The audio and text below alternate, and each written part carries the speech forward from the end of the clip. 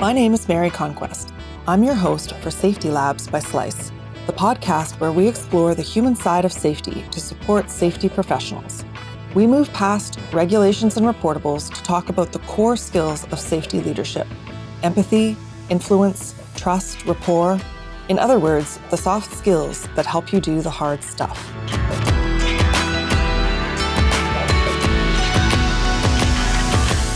Hi there.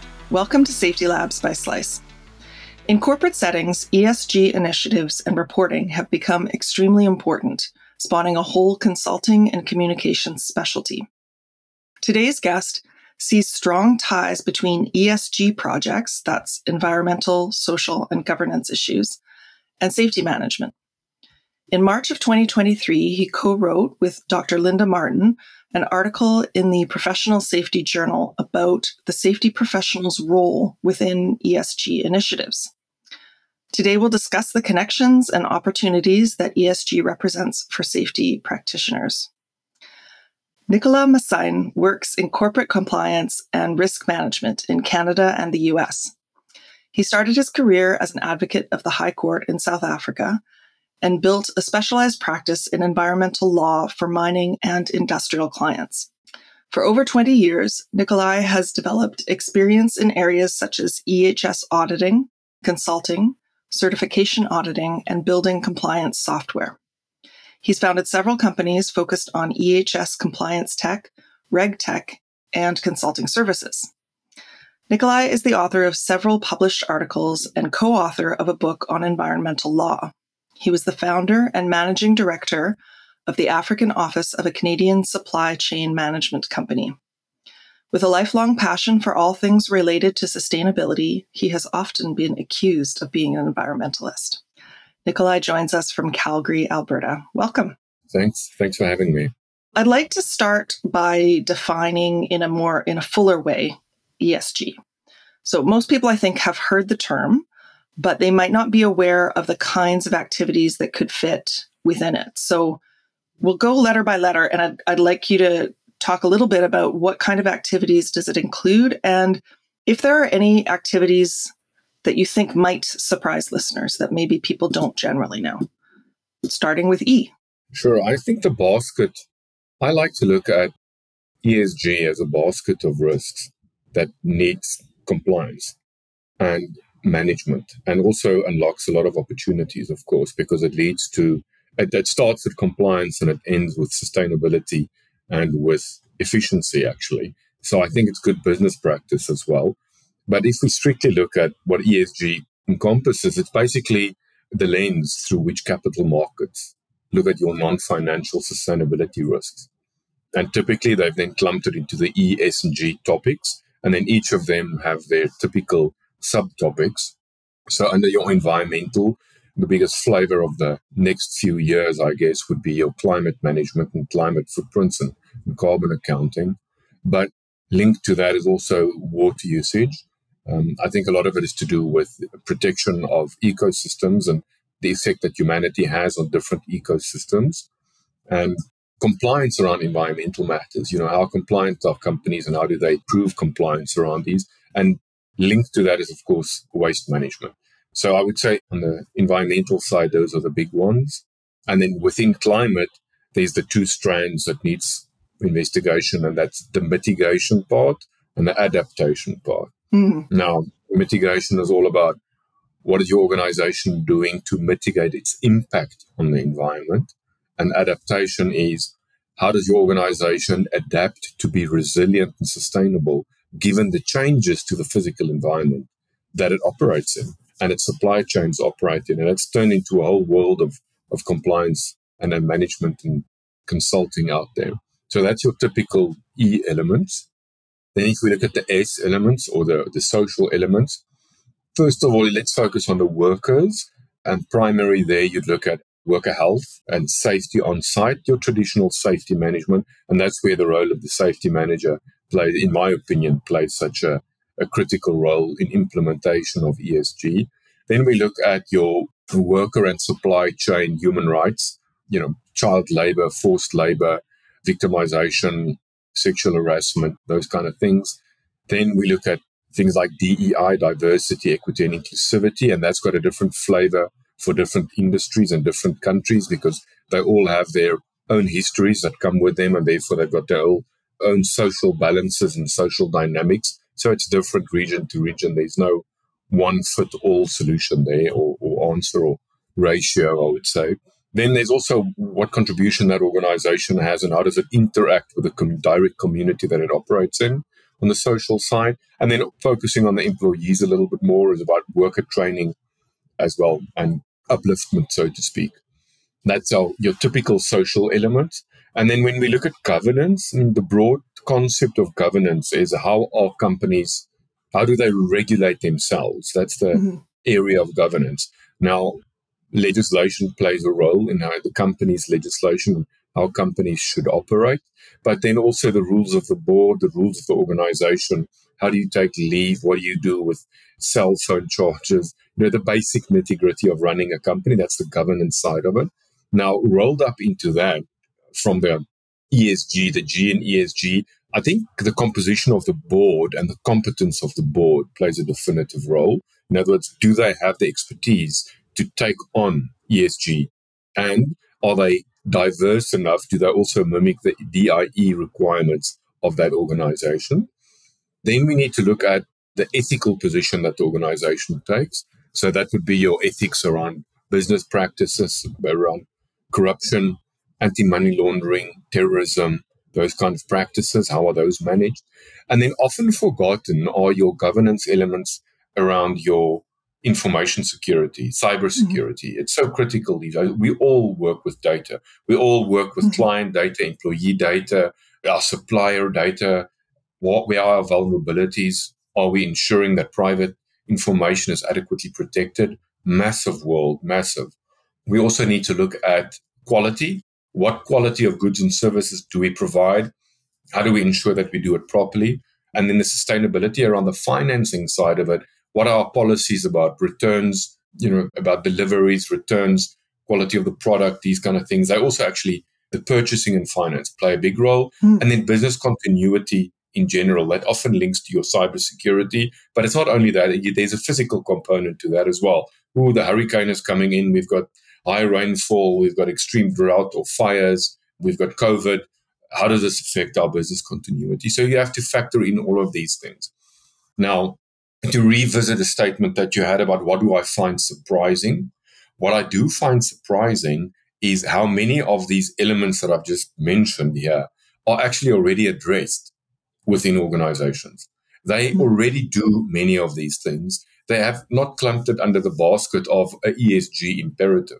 Because in the end, all of this ESG compliance requirements rolls up into how is it reported into whatever framework organizations have to report. So that's the end result of the process of the administration of the ESG is the reporting. And we often don't think about the fact that we're already doing much of this on the safety side, information security, business continuity, environmental management. It's good business practice not to use more water than you should, not to use more electricity than you should. It makes business sense because in the end, sustainability means doing more with less as well to a certain extent, because that means there's more left over for later. So I think efficiency plays a big role in that.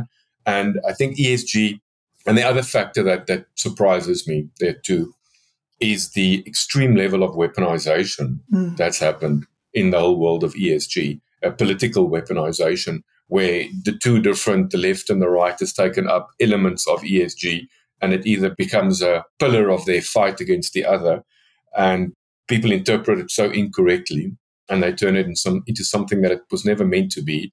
It's the capital markets that require these things, and there's a good business reason behind that, because it makes the organizations they invest in more sustainable, less risk of pushback from any area that they operate in. So from my perspective, I think it's great business practice to implement decent ESG metrics.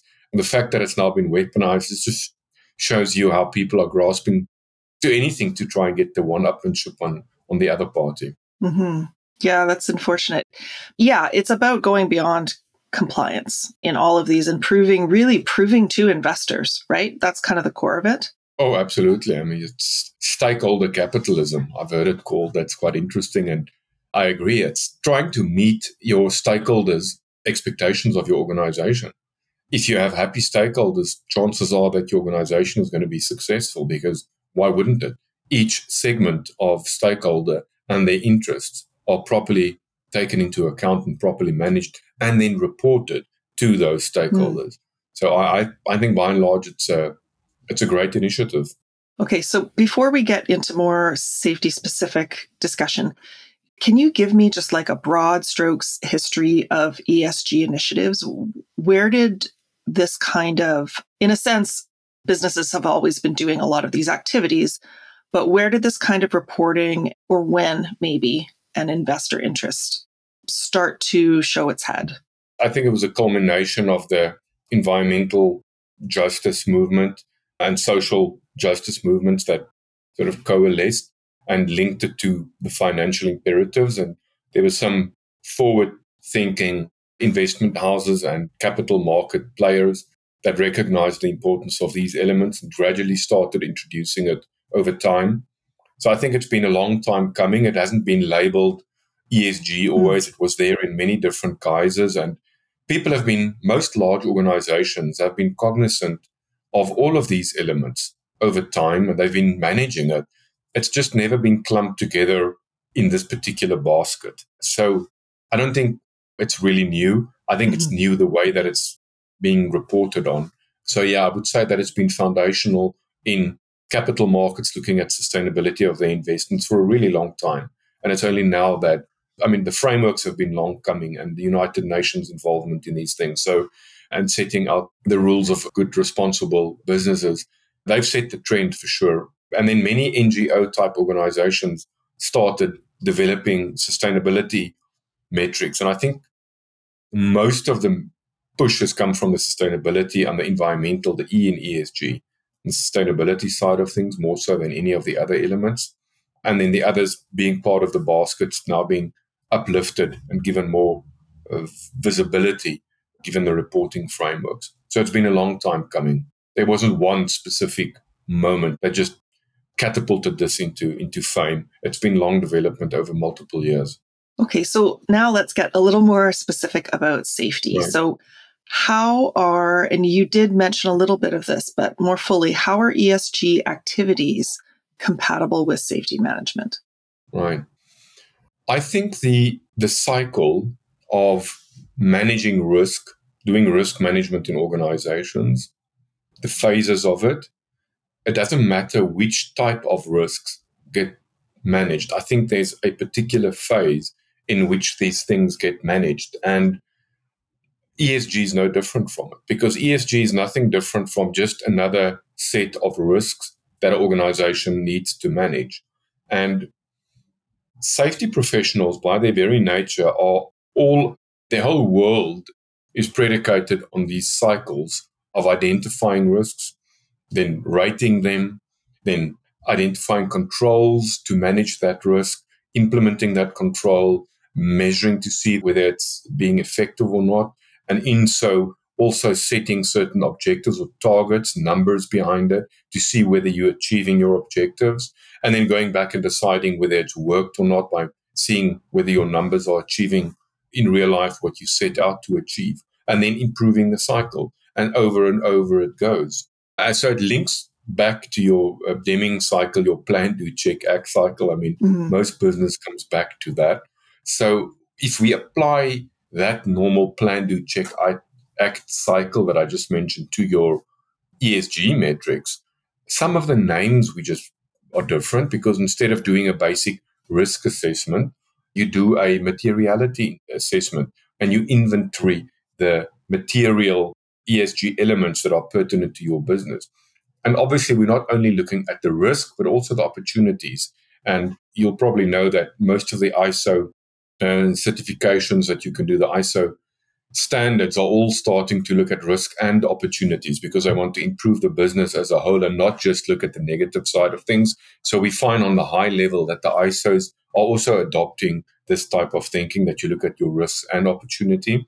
And ESG is no different, because it's not only the risks that we look at. We need to look at the business opportunities inherent in complying and improving on certain metrics. And facts have actually proven out, numbers have proven out that companies that do good ESG implementation and maintenance over the long term do better and are deemed to be more sustainable, and seemingly are more sustainable than companies that ignore the ESG elements. But I digress. So back to the process.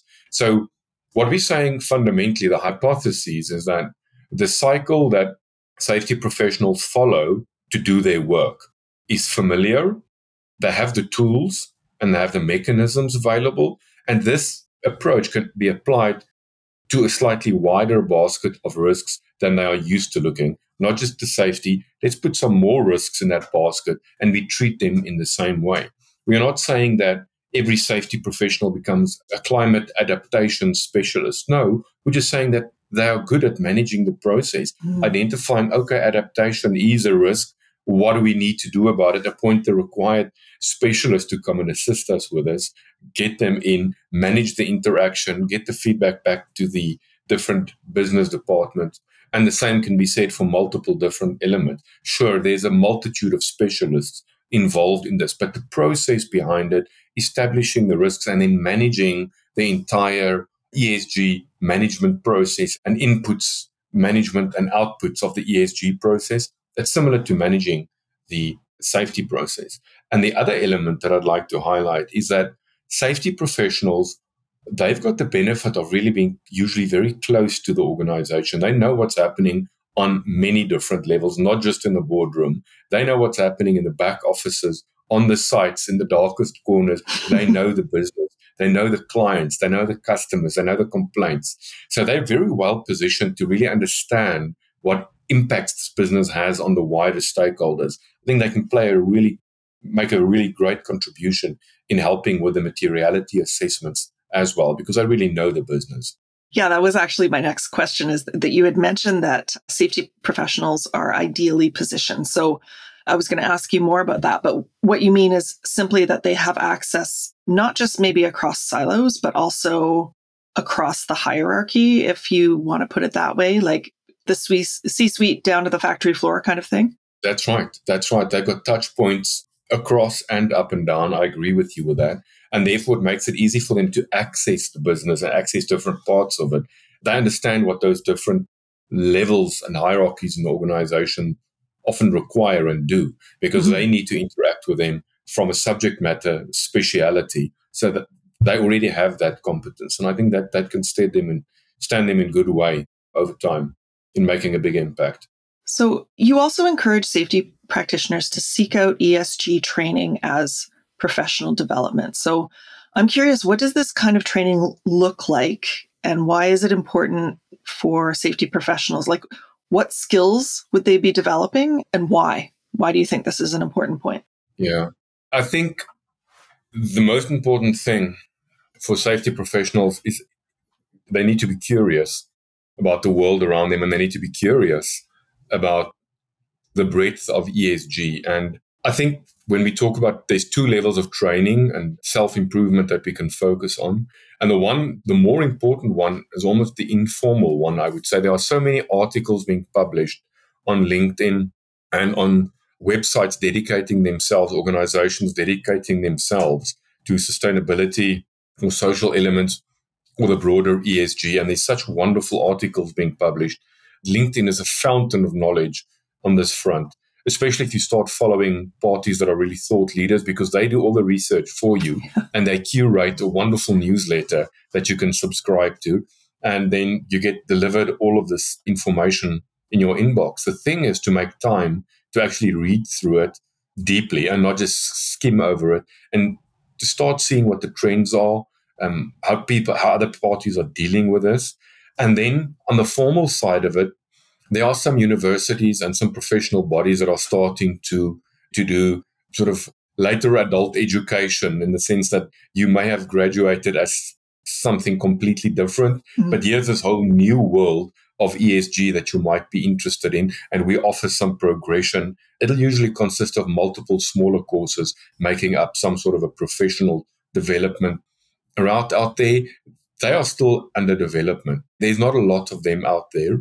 We had an interaction with one of the with a US organized university that helped us with some research. Some of their students did research for us, and I was very interested to hear that they are going to offer a program for professionals. That the business professionals that are more interested in ESG and want to actually get some recognition that they understand ESG and that they can contribute to the ESG journey. So that's quite interesting. And I think more and more organizations are going to start delivering this type of training that professionals would like to see.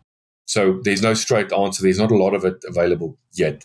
But it sounds like there's not a lot of it available. But if you were to take advantage of it as a safety professional, you could sort of pitch yourself as, look, I've got this deep structure, this framework of risk assessment that I do all the time.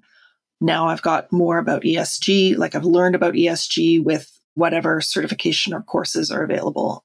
And that might be a good way to pitch to. It would be wonderful. I mean, that would give the safety professionals a structure in which to fill in the ESG parts and see where they lack and understand the relevance of those topics and how it relates to how people are discussing it globally and why is it important. If you don't understand the why on these things and why they are important to the stakeholders, you'll never be able to create the correct control, to create mechanisms to satisfy those stakeholders, right? So it's really important to understand the issues at hand, to formulate the correct controls, the correct reaction by your business against these things. Otherwise, you're going to be pitching on the wrong level and doing the wrong things and wasting your time and money, that's for sure. So I would encourage any safety professional to try and get some certification in this field. It can only progress your career wonderfully. And it's not going to be a topic that's going to go away anytime soon. Yeah. So I would say you would be remiss if you didn't invest in yourself at this stage. This is going to be a burning topic for the next 7 to 12 years until it normalizes as part of business. But for the foreseeable future, I think it's going to be a career point of distinction to show that you've got something that somebody else does not. Yeah. Going to be a good distinguishing factor.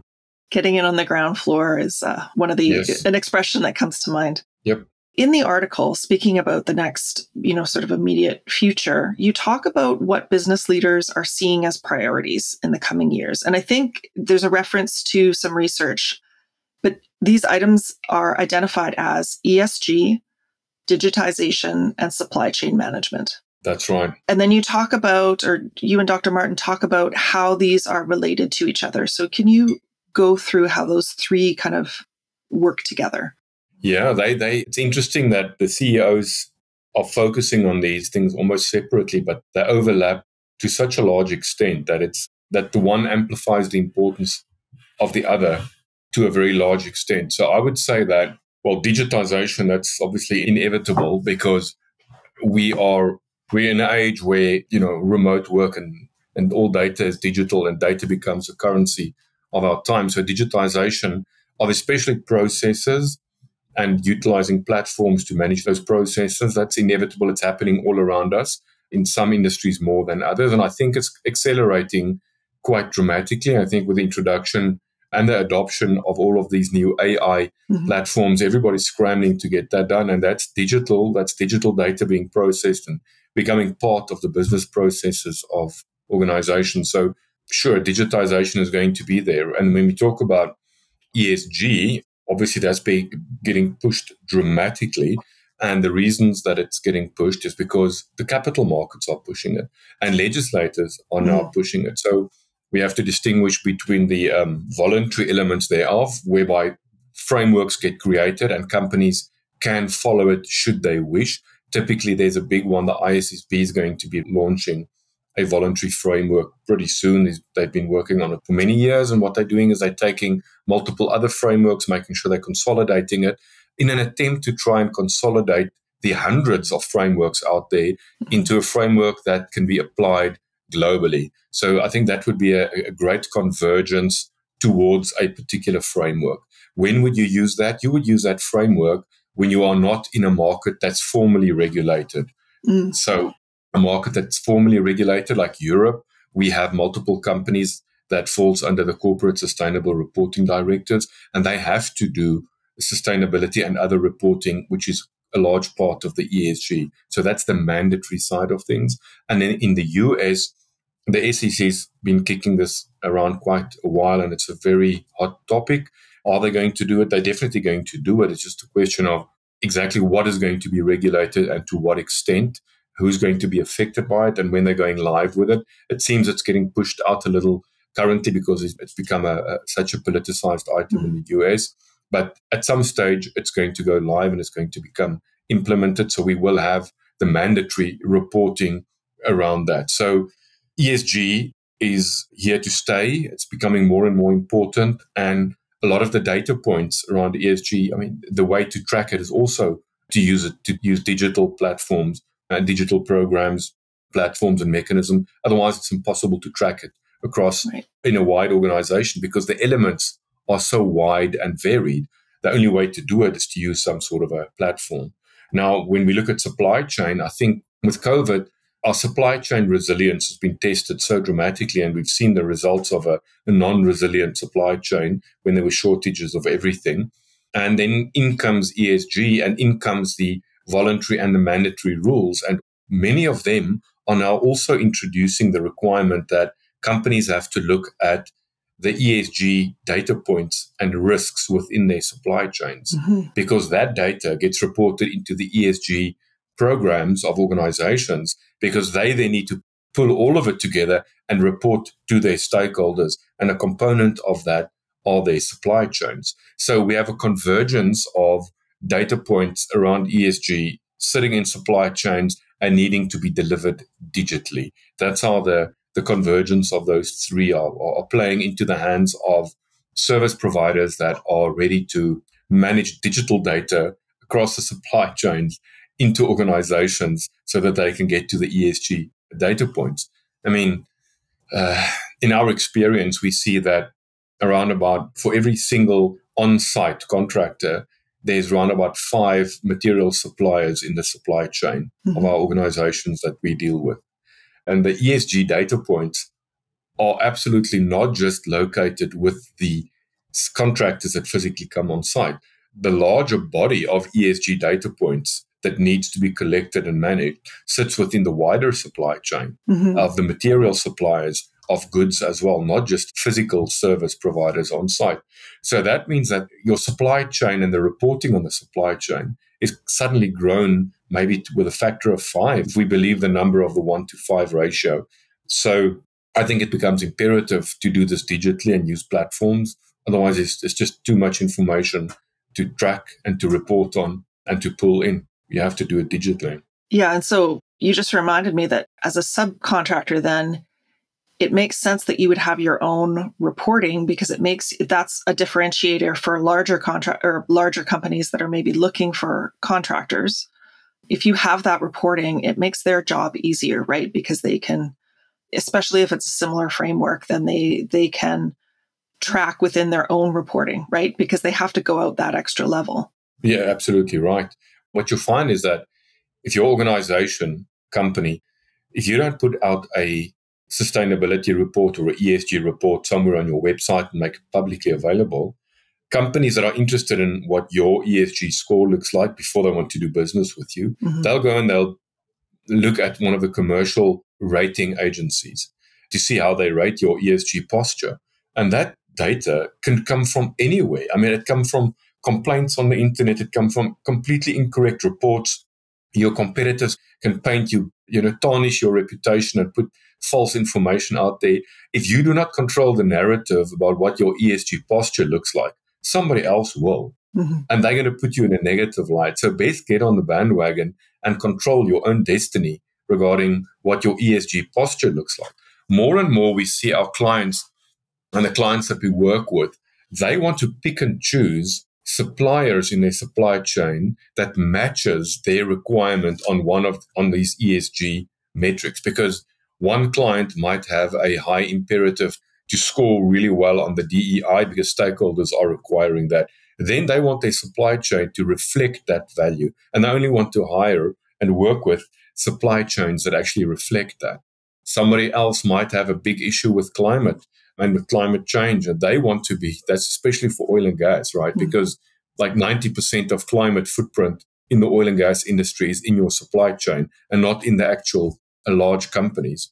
So for them, climate and scope 3 emissions and carbon footprint, that's going to be one of the biggest things ever globally. They all have net zero imperatives that they are pursuing dramatically. 2030, 2035, we've heard the declarations by these big organizations that want to be net zero. How do you achieve that with 90% of your emissions in the supply chain?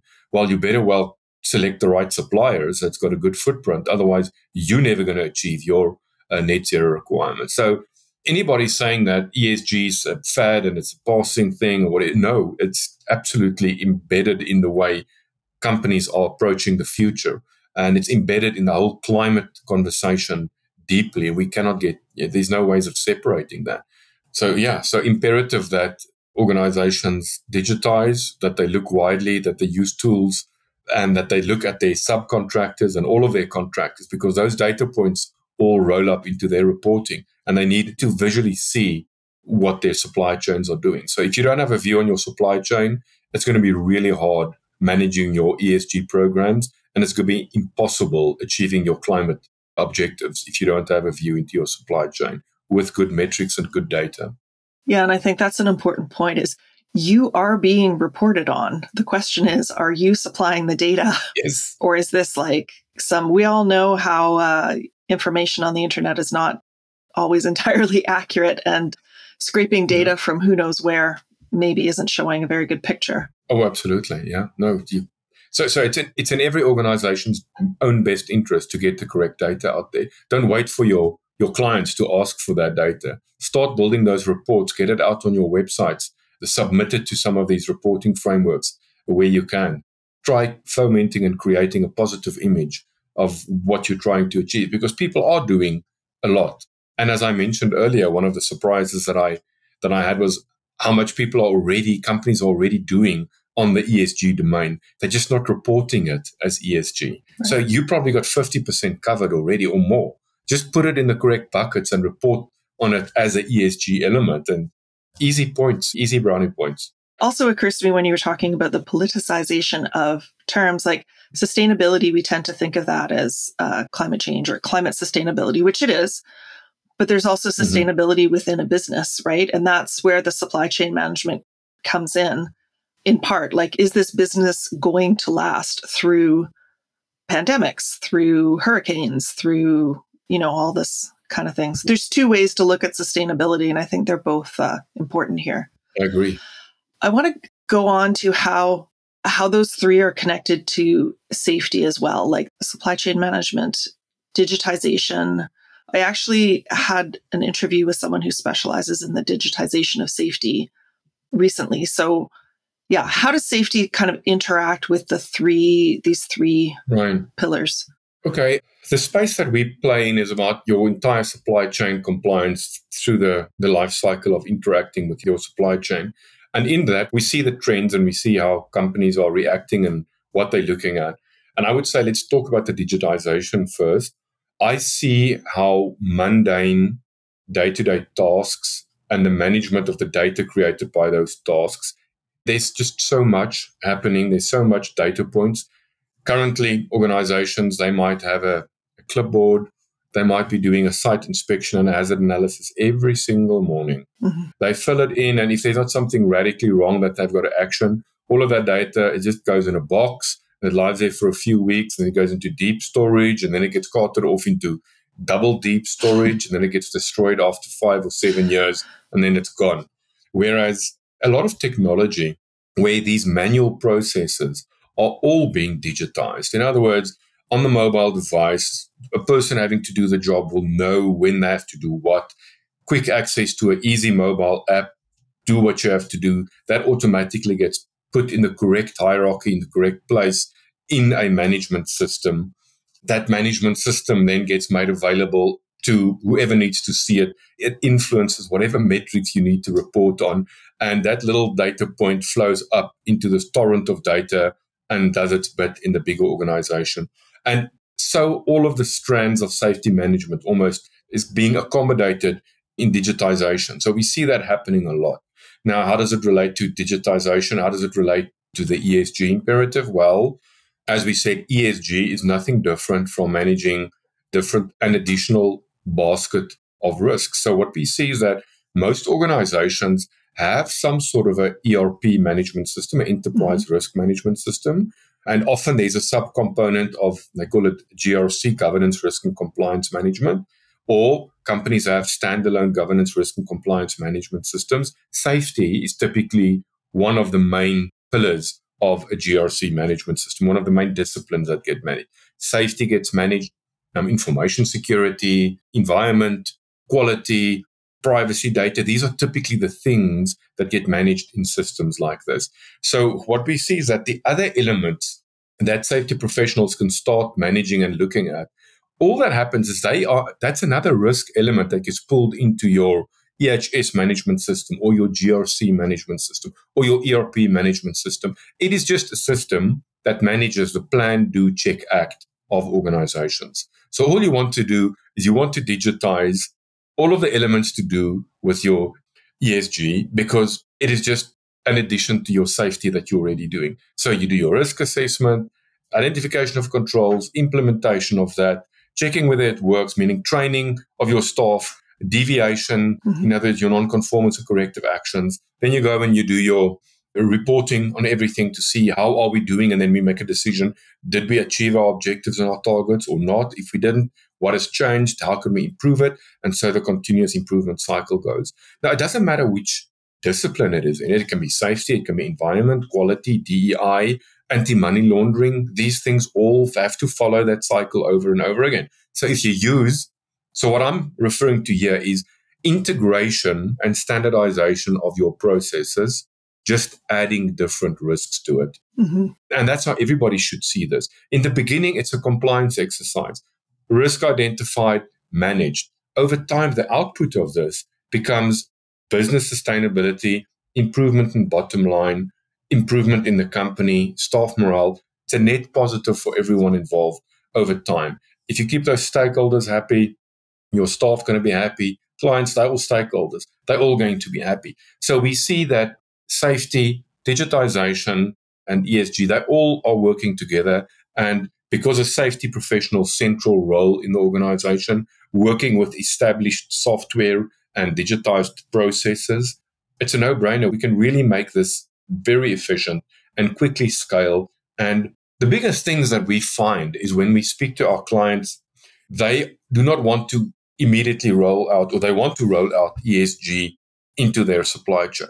Their biggest concern is how is it going to affect the small and medium guy that do not have the resources to really manage this. That's why we're such ardent supporters of the concept that, well, use your safety professional.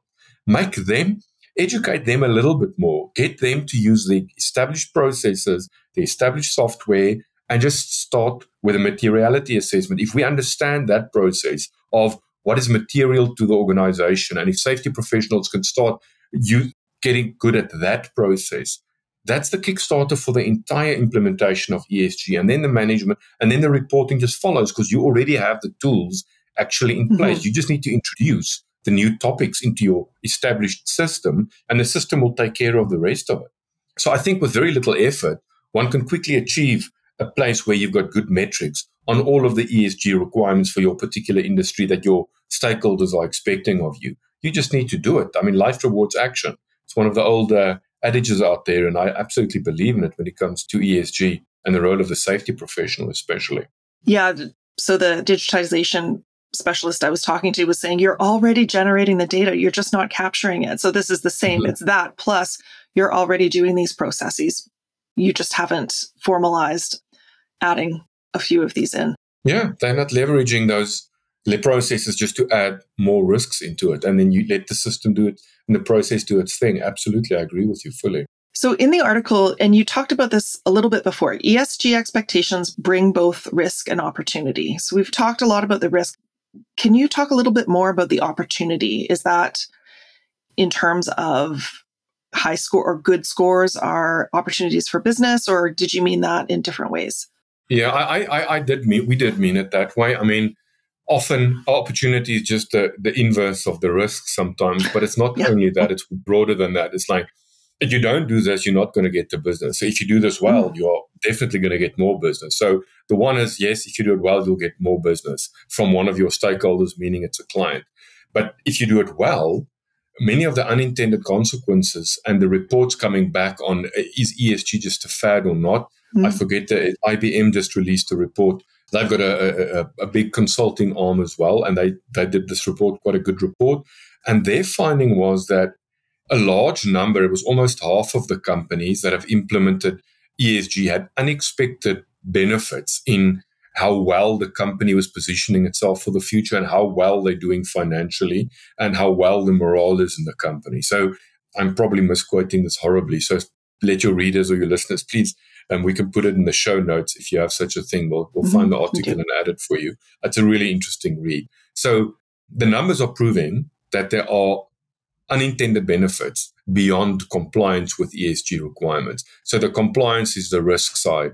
And the rest of the opportunities is, oh, look how I'm improving. Look how we're growing. Look how we're strengthening ourselves for the future and becoming a really resilient and sustainable organization. So sustainable is not just, climate gibberish. Sustainable means a company that can withstand changes and that can capitalize on changes. And if you're positioned to do that, then you're positioned for the future. And that's the type of companies that people want to work for and that the holders of capital want to invest in.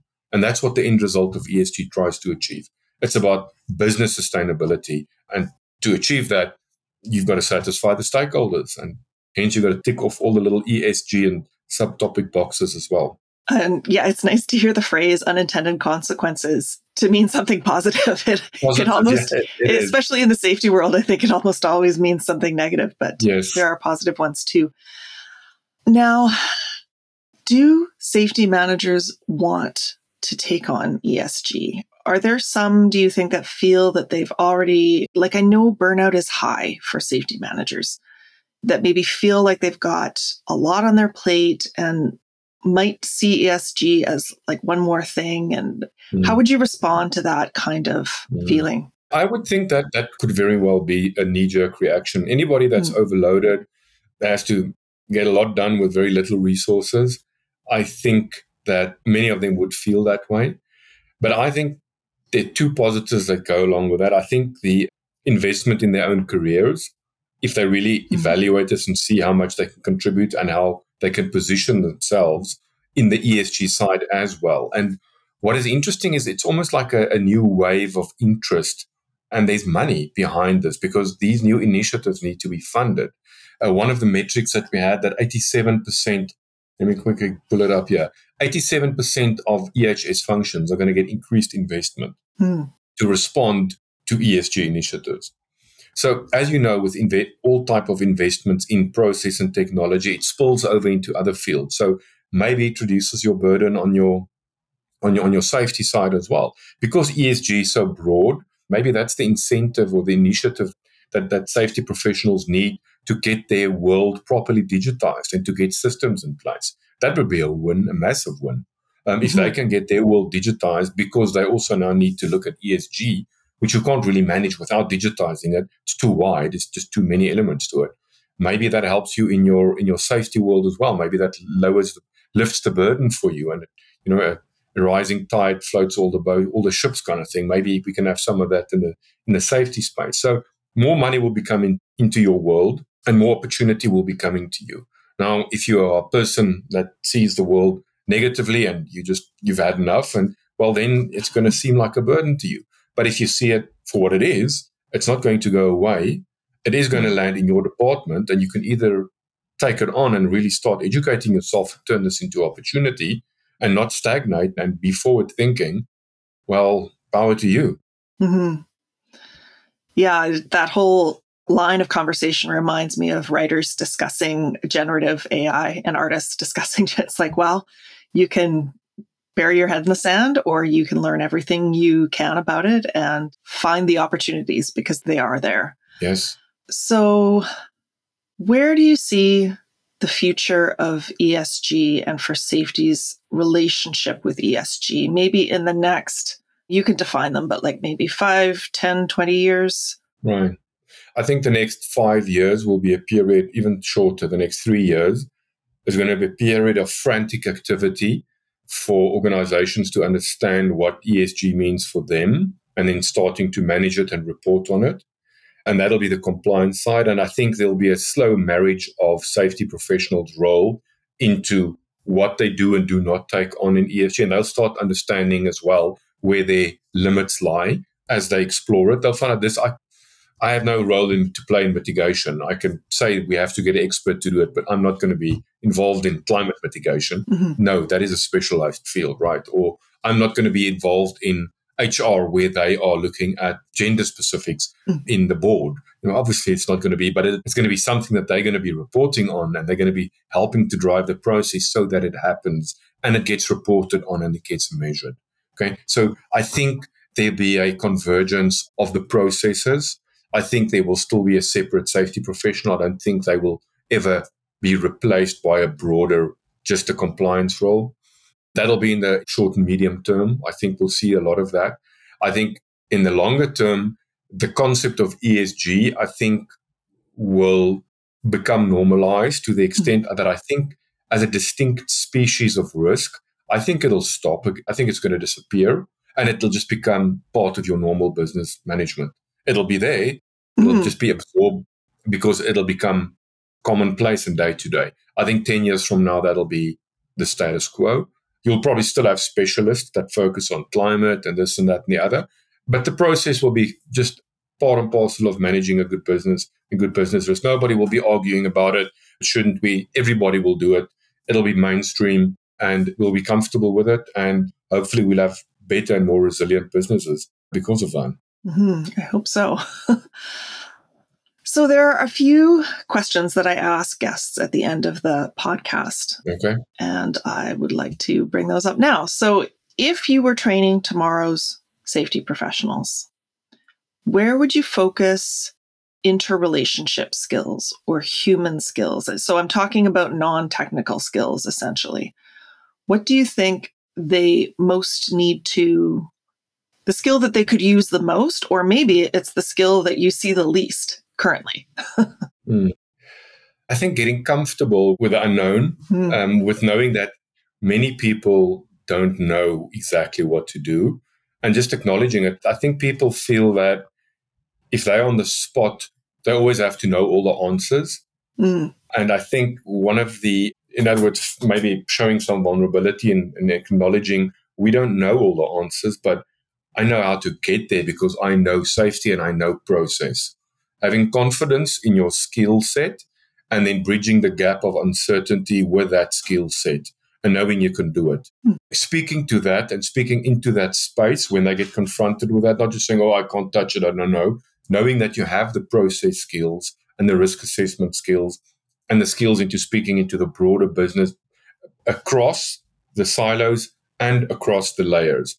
I think that if you have real confidence in that, you can introduce a new topic such as ESG and run with it. So I think it's about confidence in, even though you don't know the detail, in that if you follow the process and the logic, you will learn and you will achieve and you will be able to do a lot for your organization.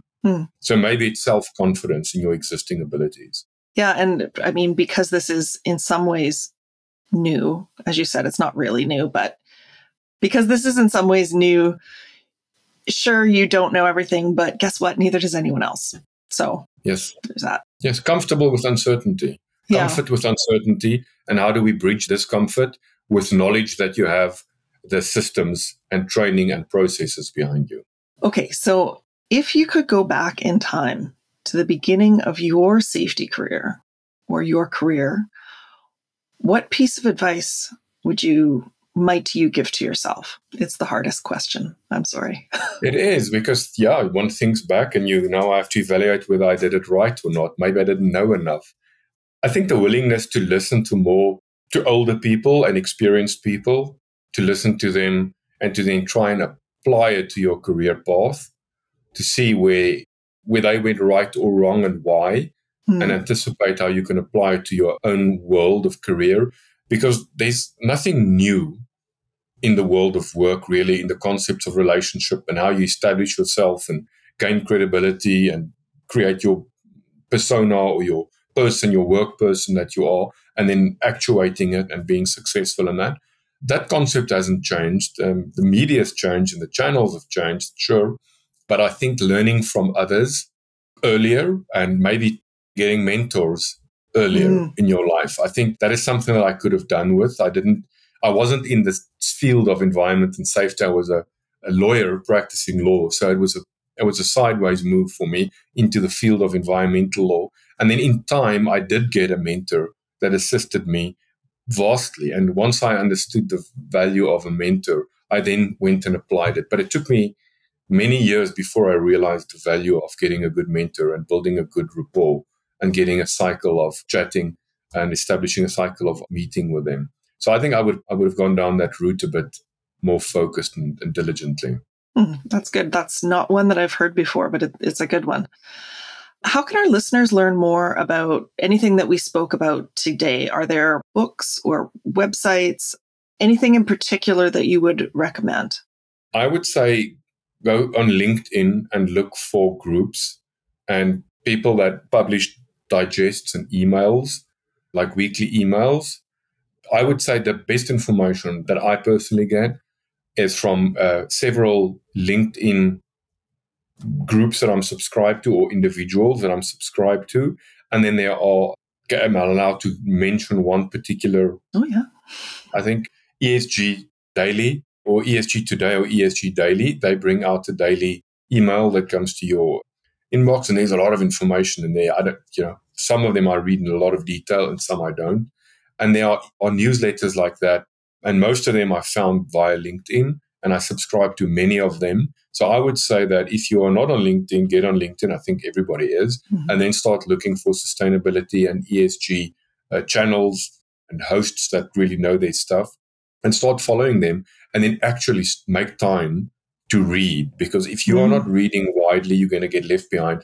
I spend at least an hour to 2 hours every single day of reading about ESG and what's happening in our space. Otherwise, there's no ways you can keep track. It's just too much, and it just changes too quickly.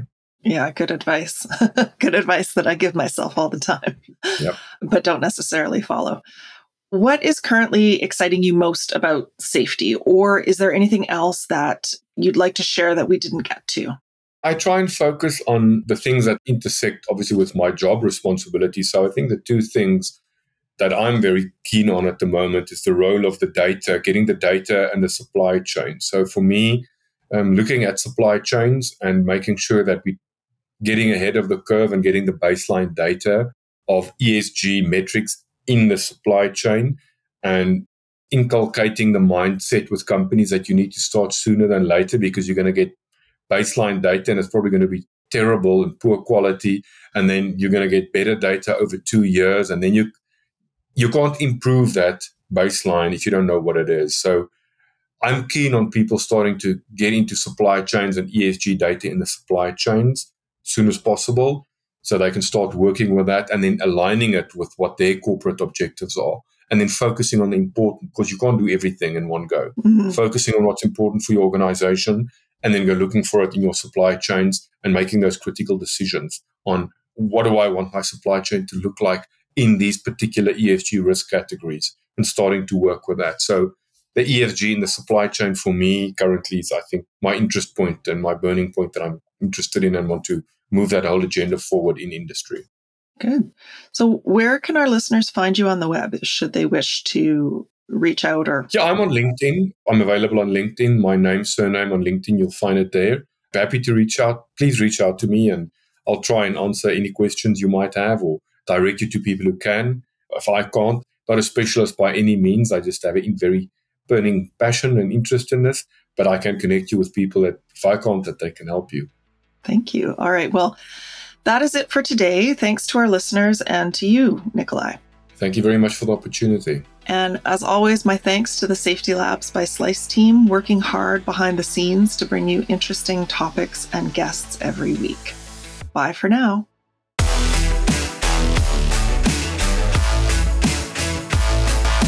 Safety Labs is created by Slice, the only safety knife on the market with a finger-friendly blade. Find us at sliceproducts.com. Until next time, stay safe.